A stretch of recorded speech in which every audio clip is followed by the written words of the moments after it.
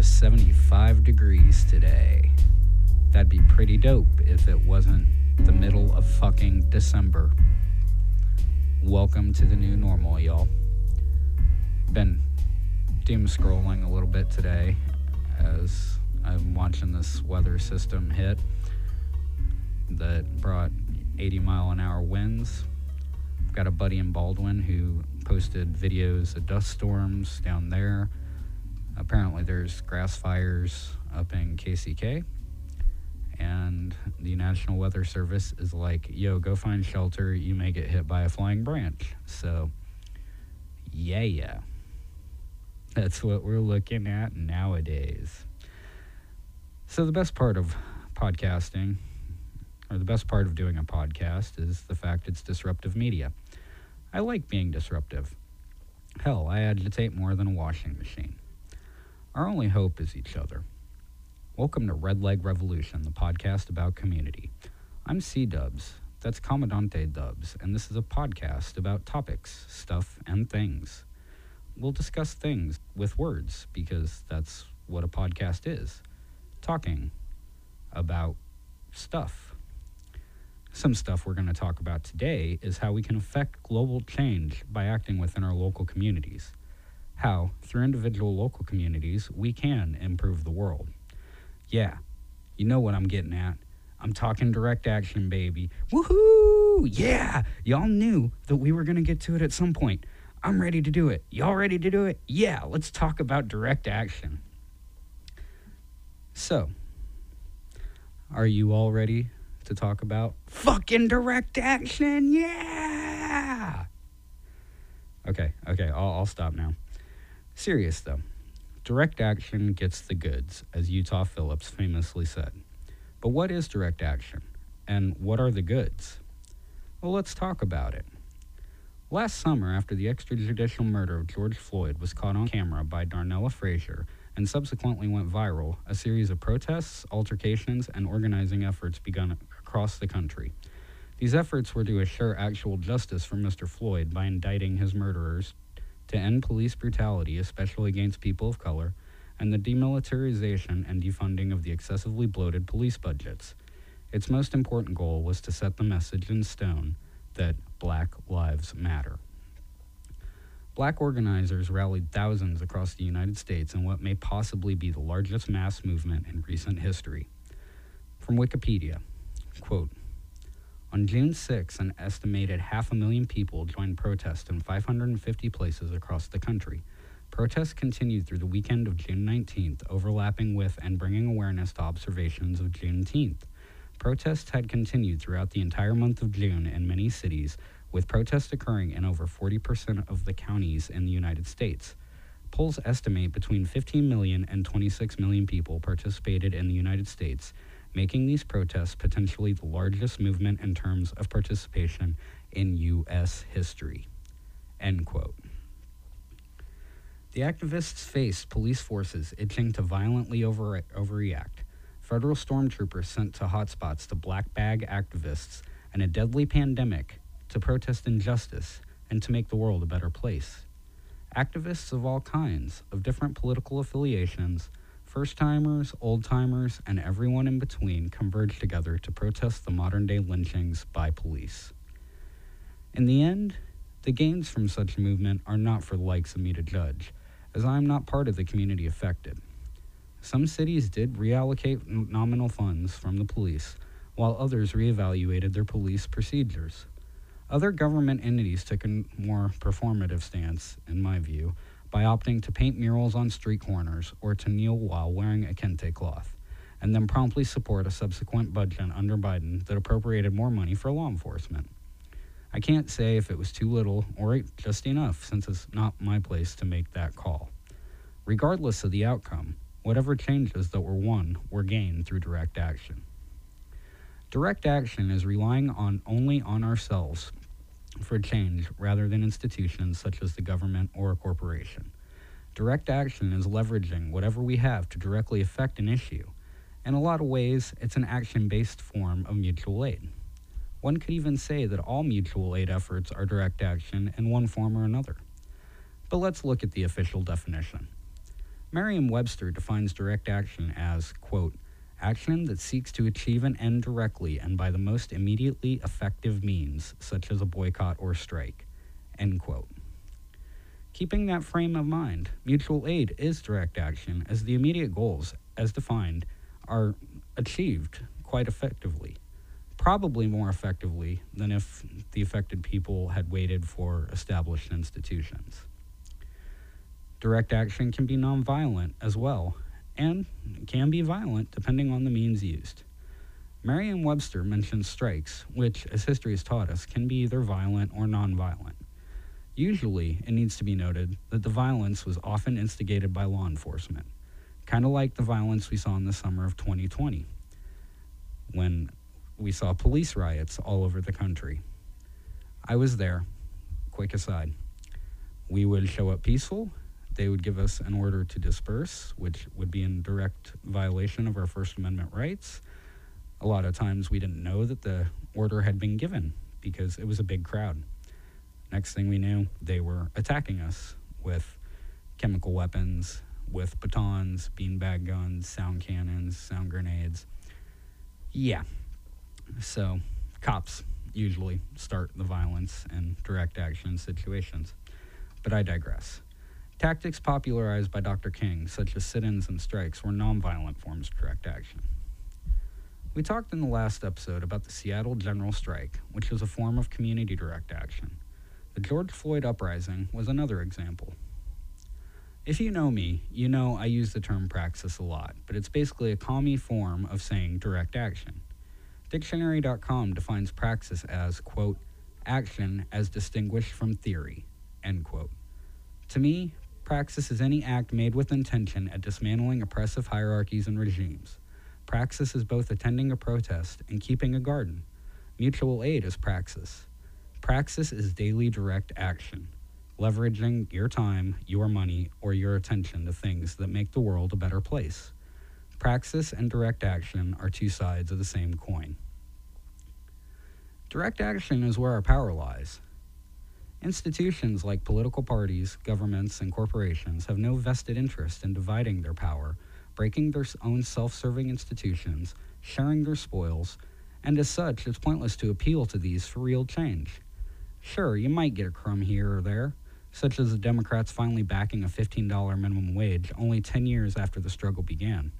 Now, $15 is no longer a living wage due to the rising cost of living, but it's what we're going to have to settle for because they won't vote away their own economic power. We can't depend on traditional institutions to save us. I mean, they fucking literally got us here.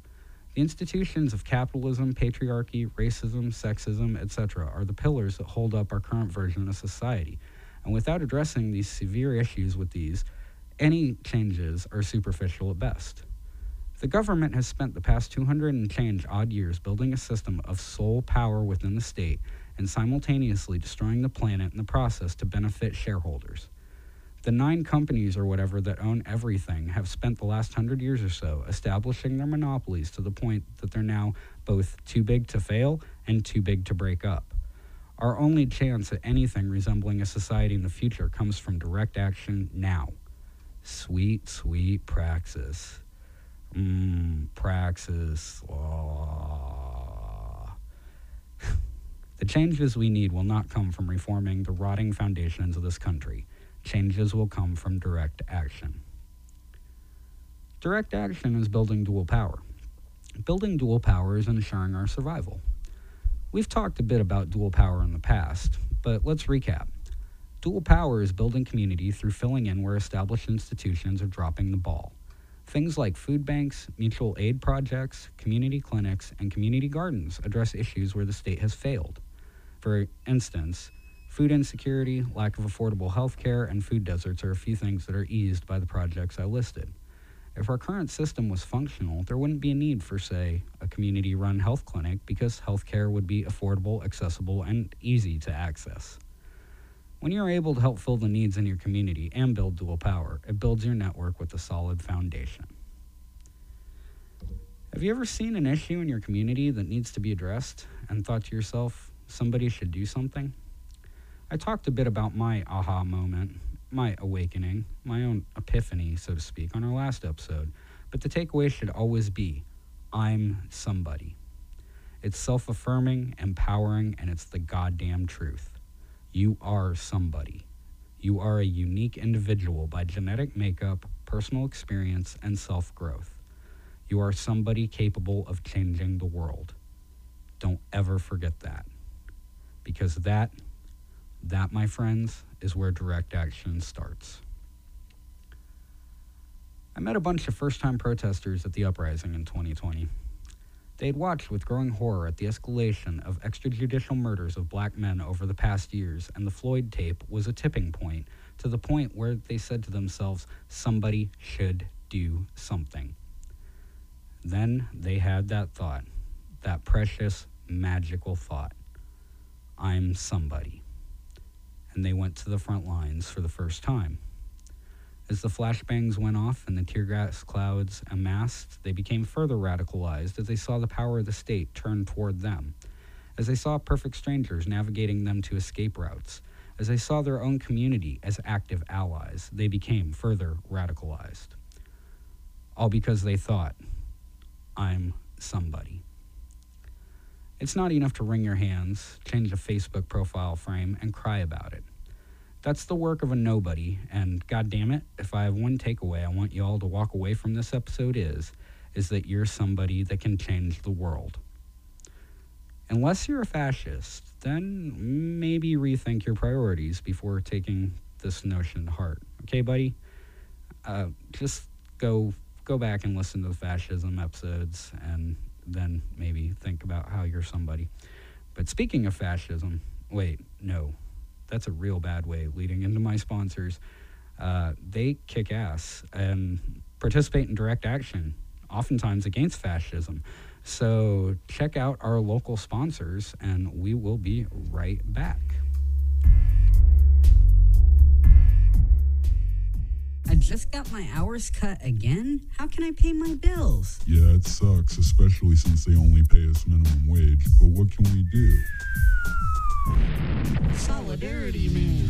That's right, fellow workers. It is I, Solidarity Man, champion of the working class, and it sounds like you need a union. A union? That's right. What power on earth is weaker than the feeble strength of one? So, a union makes us strong? That's right. Alone, you can do little to change your situation, but together you can move mountains, and the industrial workers of the world are here to help. Huh? The IWW is a union for all workers, no matter the trade, job, or career, and we want to organize your workplace. Wow. Where can we find the IWW? In your hometown. The IWW has branches all over the world. Check out IWW.org to find your local membership board, or join as an at-large member and start your own chapter. After all, our greatest superpower is working together. I must go. I hear another exploited worker calling for help. But remember, the working class and the employing class have nothing in common. Away! And we're back. How'd y'all like the commercials? Getting some free stickers or good podcasts? Yeah. Anyway, we're talking about fucking direct action. I need to, pipe a badass guitar solo or something behind that. Shred it. So, yeah. The problems facing our world today are global issues.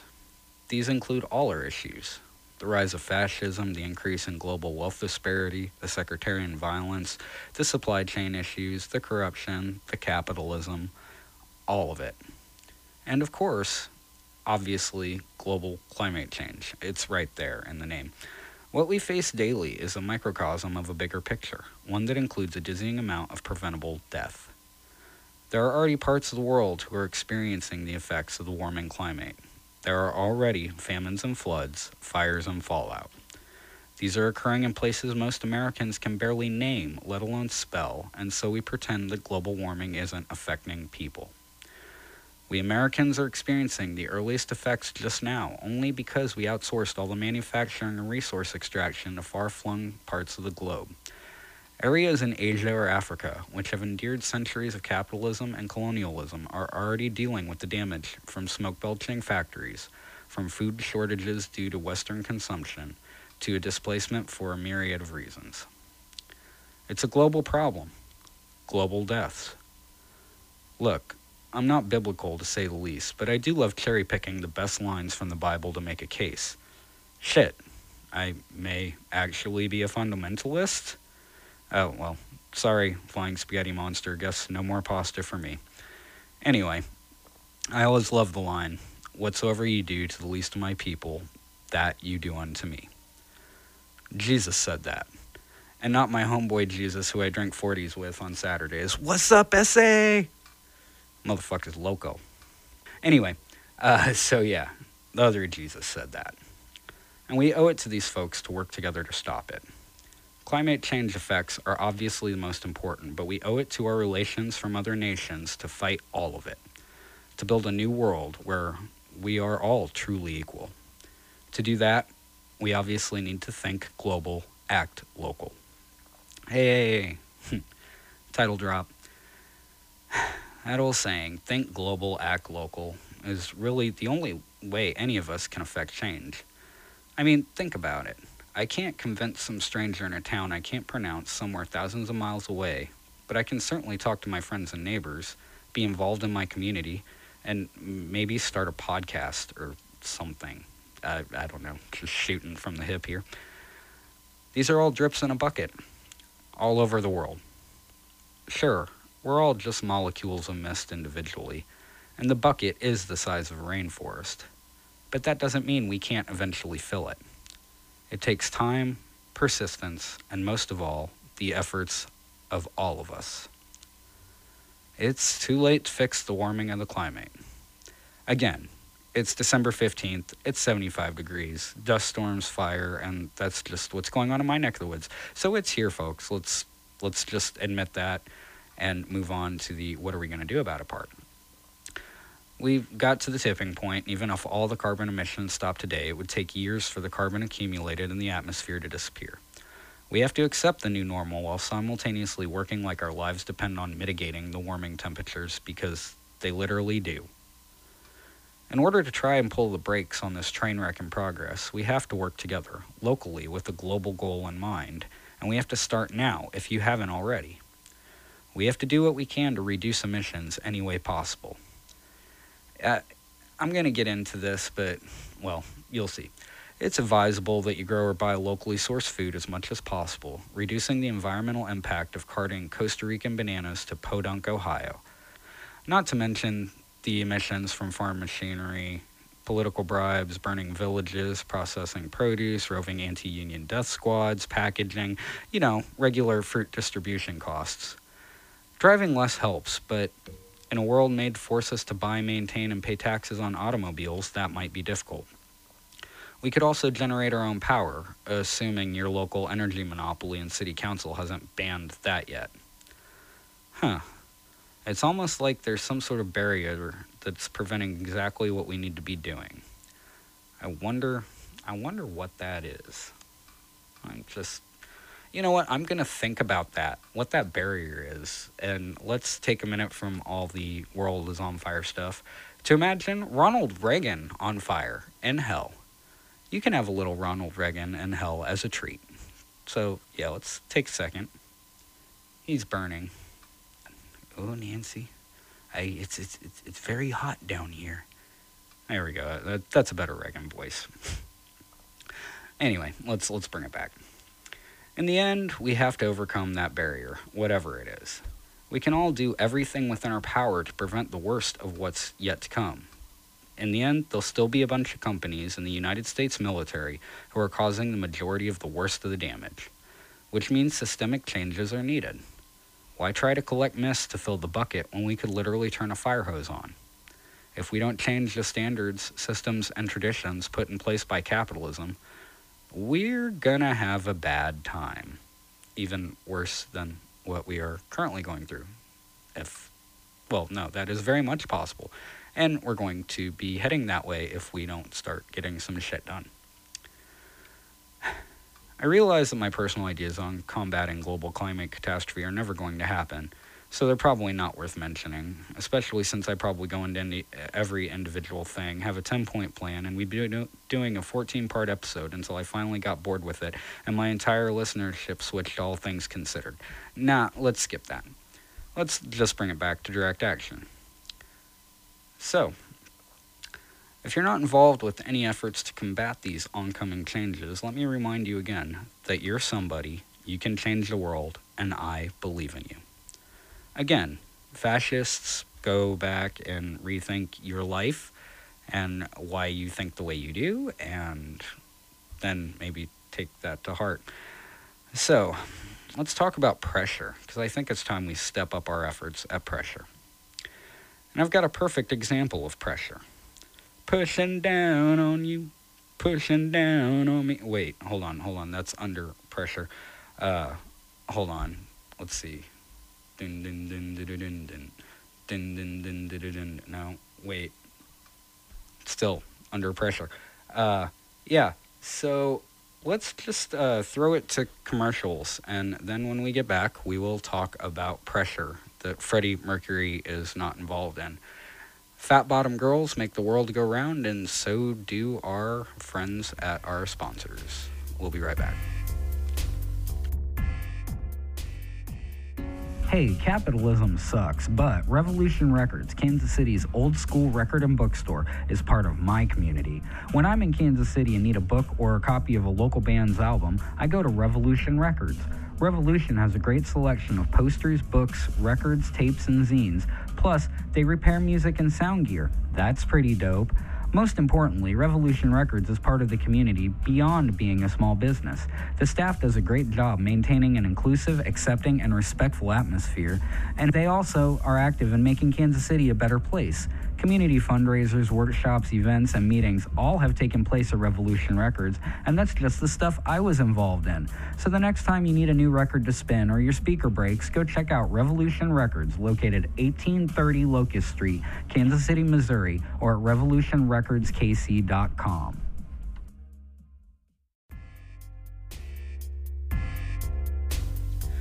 Okay, and we're back. So pressure. Let's talk about pressure here. Let's talk about Mother Jones. So, I don't know if you know who Mother Jones is, but Mother Jones is one of my many leftist heroes. So it's my show, and we're gonna talk about her. So let's talk about Mary Harris Mother Jones. From an AFL-CIO write-up of Mother Jones, and I'm going to do this in my old-timey voice, quote, "Born Mary Harris in Cork County, Ireland, the woman who would become Mother Jones immigrated to North America with her family as a child to escape the Irish famine. Tragedy struck Mary again when she lost everything in the Great Chicago Fire of 1871. After the fire, Mary began to travel across the country. The nation was undergoing dramatic change, and industrialization was changing the nature of work. She moved from town to town in support of workers' struggles. In Kansas City, whoop whoop, shout out! In Kansas City, she supported a workers' struggle and did advance work for a group of unemployed men who marched on Washington, D.C. to demand jobs. In Birmingham, Alabama, she helped black and white miners during a nationwide coal strike. Mary organized a massive show of support for Eugene Debs, the leader of the American Railway Union, after he served a 6-month prison sentence for defying a court order not to disrupt railroad traffic in support of the striking Pullman workers." End quote. So those two paragraphs, again, from that AFL-CIO write-up, established that Mother Jones was a badass, and that's just part of her cool story. She came as an immigrant to America and saw the exploitation of not only her fellow immigrants, but everyone, and vowed that she was somebody. As she was moving about the country organizing, there were, well, for lack of a better terms, a libertarian wet dream of hardworking children working under terrible conditions for below a living wage. I mean, if my libertarian colleagues were there, they'd say, give them a cigar and a handshake for putting in a fair day's pay. My personal attitude is put those little shits in school, although I know that tiny hands make for, delicate picking out of rocks in crevasses, but, that's just a sacrifice the corporate world is going to have to make. So, from Mother Jones' autobiography, available as a free PDF in the Industrial Workers of the World archive. Quote, "At 5:30 in the morning, long lines of little gray children came out of the early dawn into the factory, into the maddening noise, into the lint-filled rooms. Outside, the birds sang and the blue sky shone. At the lunch half hour, children would fall to sleep over their lunch of cornbread and fat pork. They would lie on the bare floor and sleep.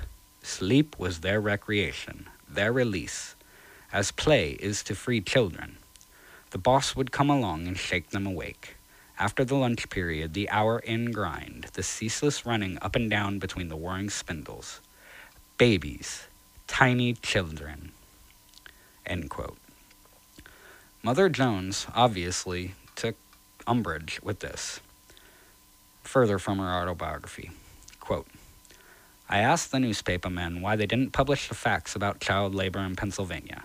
They said they couldn't because the mill owners had stocks in the papers. Well, I've got stock in these little children, said I, and I'll arrange a little publicity. And that she did. From the Zen Educational Project. On July 7th, 1903, Mary Harris, Mother Jones, began the March of the Mill Children from Philadelphia to President Theodore Roosevelt's Long Island summer home in Oyster Bay, New York, to publicize the harsh working conditions of child labor and to demand a 55-hour work week. During this march, Jones delivered her famed The Wail of Children speech. Here are some excerpts. Quote, after a long and weary march with more miles to travel, we are on our way to see President Roosevelt at Oyster Bay. We will ask him to recommend the passage of a bill by Congress to protect children against the greed of the manufacturer. We want him to hear the wail of the children, who never had a chance to go to school, but worked from 10 to 11 hours a day in the textile mills of Philadelphia, weaving the carpets that he and you walk on, and the curtains and clothes of the people. In Georgia, where children work day and night in the cotton mills, they have just passed a bill to protect songbirds. What about the little children from whom all song is gone? The trouble is that the fellers in Washington don't care. I saw them last winter, pass 3 railroad bills in 1 hour, but when the labor cries for aid and the little ones, they turn their backs and will not listen to her. I asked a man in prison once how he happened to get there. He had stolen a pair of shoes. I told him that if he had stolen a railroad, he could have been a United States Senator. 1 hour of justice is worth an age of praying. Roosevelt refused to see them. End quote. However, this march gathered the public support needed for enacting a federal child labor law, which in turn put pressure on lawmakers to change the law because their constituents backed it.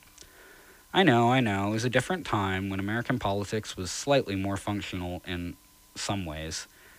I mean, it was still a point in time where, African Americans and natives and women couldn't vote, so I'm not giving them too much credit. But hey, at least their politicians kind of listened to them to a degree. So, yeah, it's a waste of time to try and support. It's a waste of time to try and suppose how child rights regarding employment would have played out without the pressure brought on by Mother Jones and her army of pissed off children.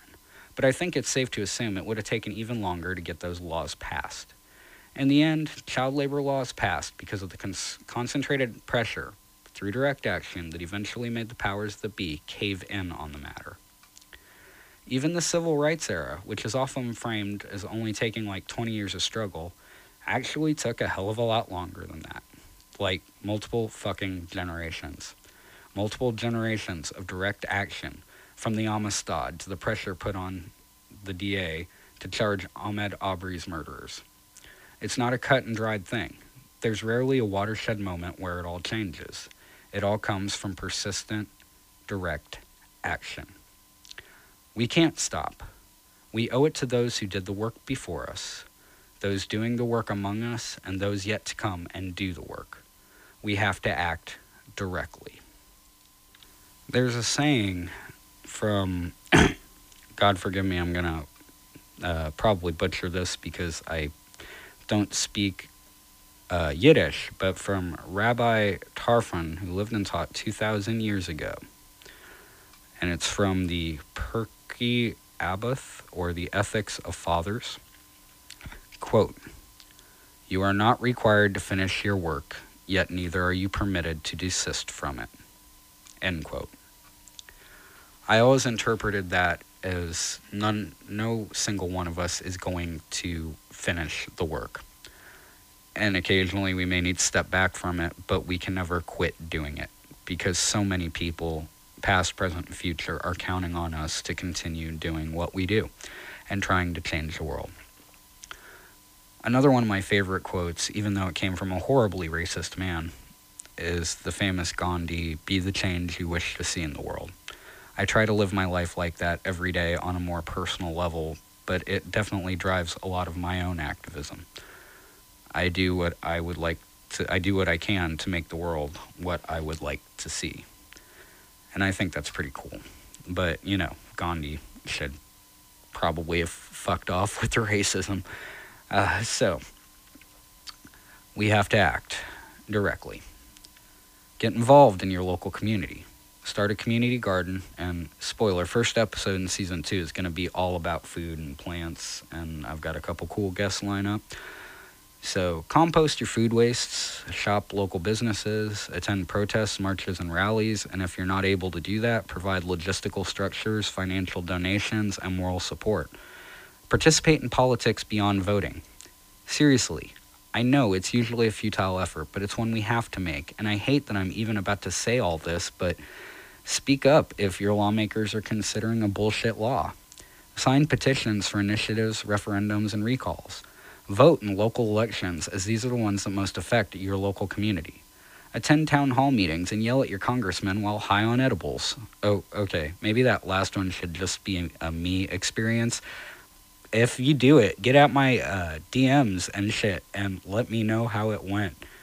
I still really enjoy the story where I went and did exactly that.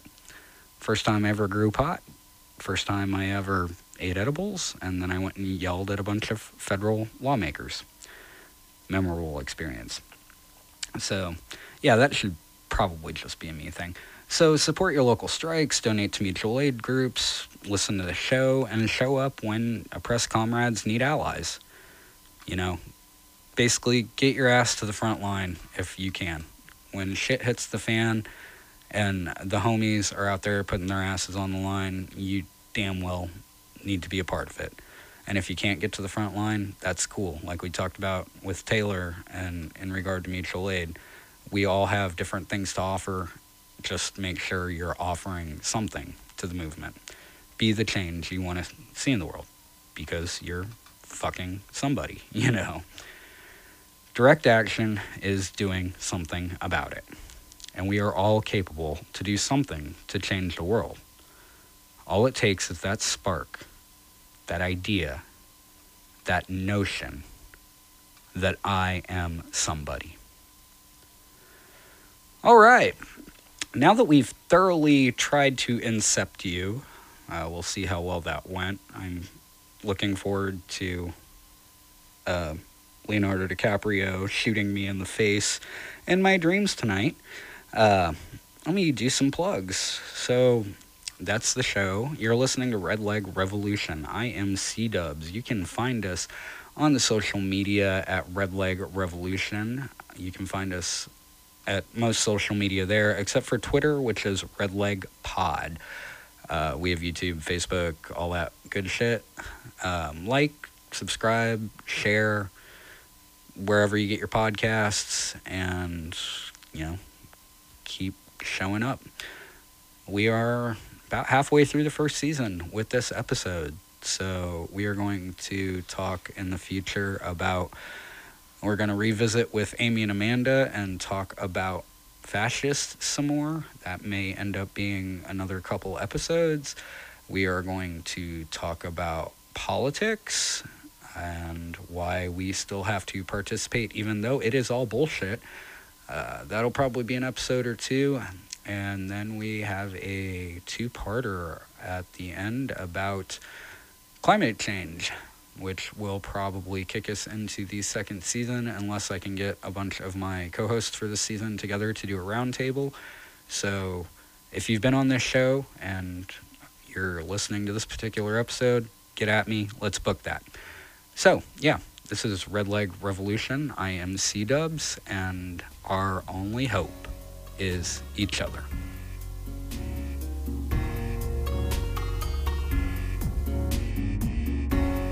Man, fuck Theodore Roosevelt. weird ass walrus racist Cuba taking moose shooting son of a bitch.